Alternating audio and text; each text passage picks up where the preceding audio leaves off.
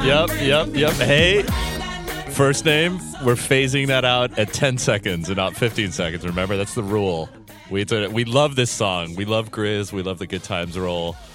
We have heard it a lot in the brief life of this podcast. Welcome to this, the Red Bulletin Podcast. I'm your host, Andreas Georges. We got another preview podcast coming at you. This is where we dive down into an anecdote, into a world, into a person that helps provide some context for a guest that we got coming up next week. In next week's podcast, we're talking to an ultra runner.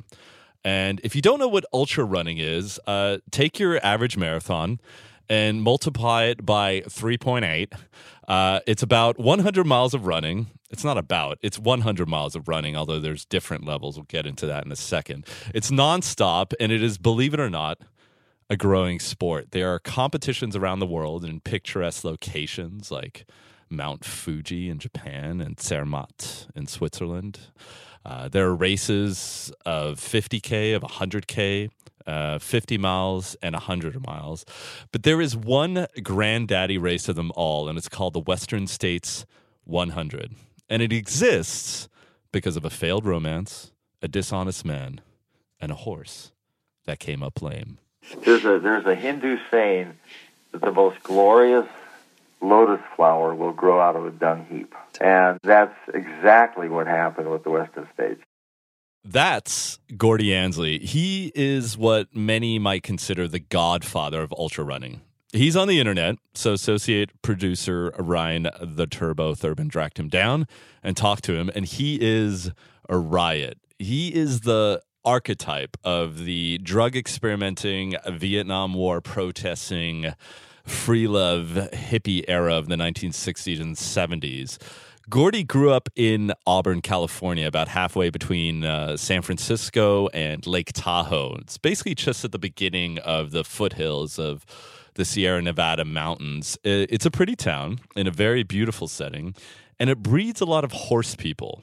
Long riding competitions were apparently a massive thing in the 1970s. In fact, the Western States started as a competition because one man, a man named Wendell Robbie, wanted to prove that man and horse could still cover 100 miles in one day. So it was basically a 24-hour race for horses. It was renamed the Tevis Cup at one point, and it started at the base of the Squaw Valley Ski Resort, which once hosted the Olympics, I believe. And it wound its way up and through canyons, down canyons, across the flatlands, eventually ending up in Auburn. In the early 1970s, Gordy competed a few times on a horse he got while he was a student at UC Santa Barbara. Now, this was before he got kicked out for, kind of a mixture of, Vietnam War protesting arrests, a couple of incompletes on his finals because that horse that he got actually kicked him in the head, knocked him unconscious for about half an hour, and he couldn't really remember anything. So anyway, basically a case had built up that Gordy should no longer be at UC Santa Barbara. He eventually got kicked out, but he got this horse before, but it really isn't about the horse. The horse is part of the story, but it begins with a girl, as so many things in Gordy's life do. She and I met, and she invited me to her birthday party, and I remember looking at her the first time and thinking, well, she sure is cute, but she's like 16, I ruled her out. So when she invited me to her birthday party, I said, so how old are you going to be? And I thought I was going to hear, 17 or something. She says, I think she said 21. So I got this whole new attitude toward her. A surfer girl from Southern California, to be specific, with whom he had planned to build a life. So much so that he gave her this horse. They have this summer romance. It turns very serious, and then it turns sour. And she leaves him for another guy, a guy with a stable. And then she eventually leaves that guy because, well, he's married and, she couldn't really live in... Anyway, it's complicated. The important fact here is that horse, Gordy's horse, is gone along with her. And this is right before the 1973 Tevis Cup. So Gordy buys a horse from a guy he considered at the time his best friend, and he competes. And at mile 29, the horse pulls up lame. It's one specific leg that has this injury. And the vet's assistant that's treating this horse lets slip that it was the same leg the horse suffered an injury on the year before when his friend was competing with her.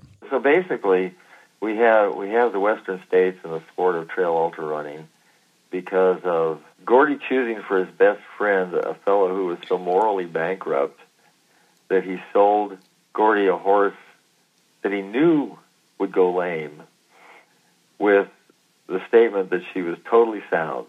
A runner at Colfax High School, he had trained to be a long-distance runner with a guy named Pete Hampton, who at the time was one of the fastest 50-mile runners in the country. So he had experience, you know. He had toyed also with the idea of running part of the Western States Trail. And this is where the organizers came in, because they had observed Gordy in the last couple of competitions. Organizers were the aforementioned Wendell T. Robbie and Drusilla Barner. And they told him that they noticed that during the horse race, he spent more time on his feet than on his horse. He'd lead the horse down a hill, and then he'd let that horse drag him uphill by the tail, which, like, I'm trying to imagine how you don't get kicked in that move. You have to really have like an amazing connection with your horse. So he decided, okay, you know what? The organizers are into this. I've toyed with this idea anyway. Let me run it. In 1974, he became the first person to compete on foot without a horse.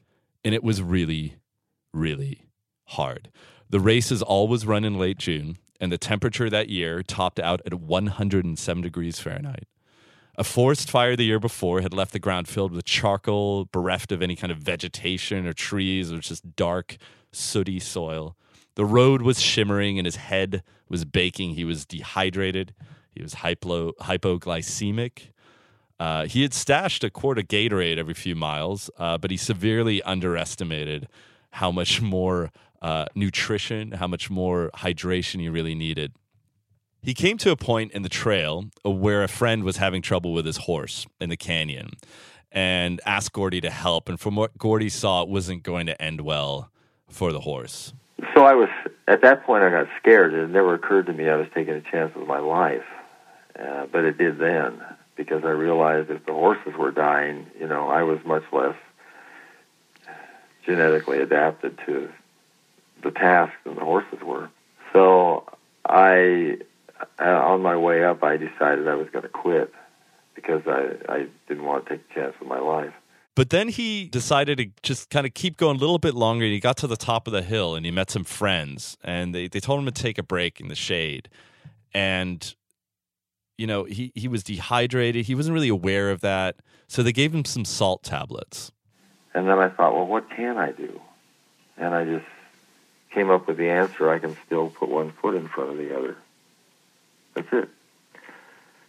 So I just decided to put one foot in front of the other until I could no longer put one foot in front of the other. That was my decision. And so that's what he did. The salt tablets did the trick. He felt energized like within the next half hour. He ended up finishing the race, the 24-hour race, with 18 minutes to spare. The first human to have done so without the assistance of a horse, I should say. 2 years later, a friend of his, a man named Cowman, right? Cow, something like that, did as well, with Gordy pacing him. And this was important because it proved that Gordy wasn't this crazy freak of nature. By 1977, there were 14 runners at the start of the Western States 100 and 3 finishers. In 1978, that number was 63 starters and 30 finishers, and it's kept ballooning ever since. And accompanying them is the race throughout, since the very beginning, has been the race's medical doctor, Bob Lind. And Bob Lind is important because he's kept meticulous data on the race ever since that has really helped further the sport's understanding and research into hydration and refueling. That kind of research helped a great deal because the times have just gotten more and more amazing. If you think of that, 23-hour, 42-minute finish in 1974.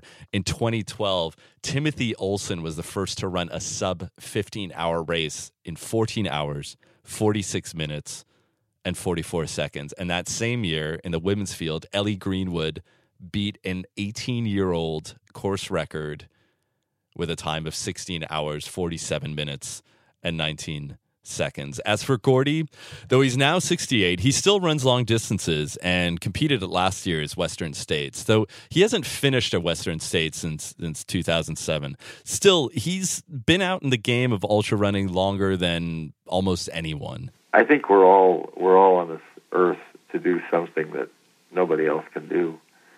And if we don't do it, it won't get done. But I think the tragedy is an awful lot of people don't find out what they're here to do. But I have, and it's wonderful.